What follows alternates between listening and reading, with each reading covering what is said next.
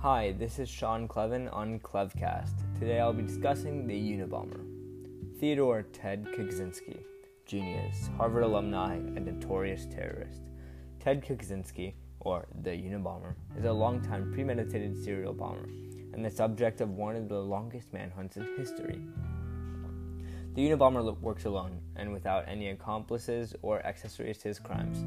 Over a 17-year period, he sent 16 bombs, each more sophisticated and complicated than the last, which resulted in 3 dead and 23 injured. While it's unclear how he actually got his name, some speculate that his name comes from the UNN universities and A in airlines, which were his targets in the earlier years of his bombing vocation. Put that together, you get the Unabomber. The year is 1978. A package just arrived at Northwestern University, Illinois. It was a seemingly harmless brown paper bag, such as one school children would bring to lunchtime.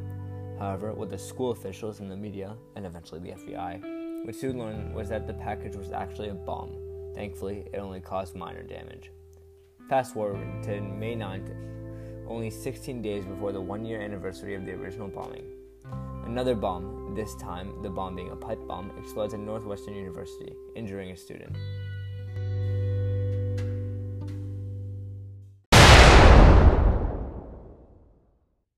This is the first example of the bombs becoming more convoluted and extravagant, the first of many. November 15th, 1979 was the day when things were getting real. With 72 passengers en route from Chicago to Washington on an American Airlines flight, everything seemed to be going smoothly. That is, until the bomb went off. While there were injuries and some damages done, no one died. Yay!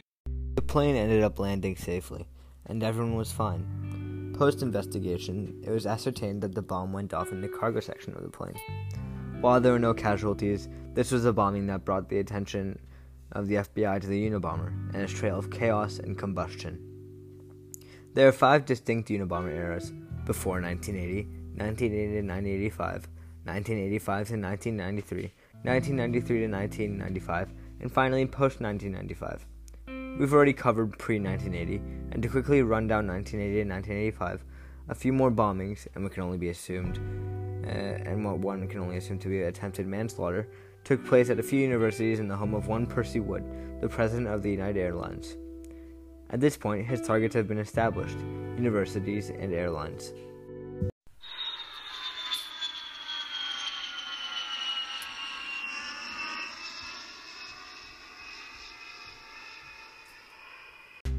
The FBI investigation has gone underway, establishing an arrest warrant and task force in the Unabomb case.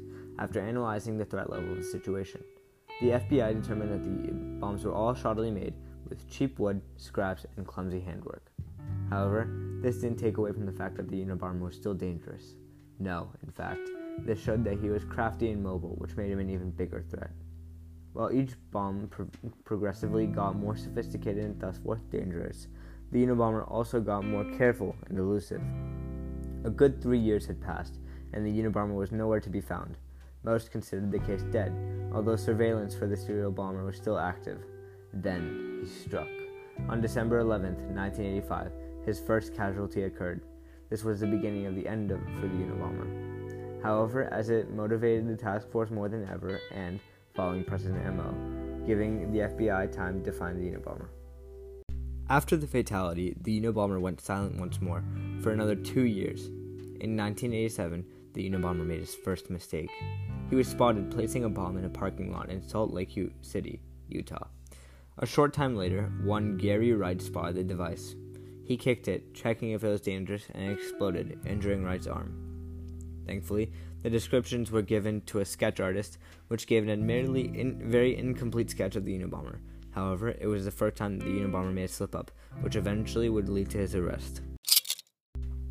In the 1993 to 1995 era, after a 6-year break, the Unabomber claimed 2 more lives, those of Thomas Mosser, 1994, and Gilbert Murray, 1995. June 28, 1995. Both the New York Times and Washington Post have received manifestos from the Unabomber, declaring that industrial and technological corporations are corrupt and evil, and they must be torn down from society. The Unabomber then claimed that he would refrain from taking any more lives should his manifesto be published and distributed. Eventually, a tip from his brother would lead the FBI straight to one Ted Kaczynski, aka the Unabomber. He was held in custody for over a year before pleading guilty and receiving a life sentence without parole, most probably in hopes to receive immunity from the death penalty. This is ironic with the Unabomber's philosophy, which was in belief of death over incapacitation. However, either way, that was the story of the Unabomber.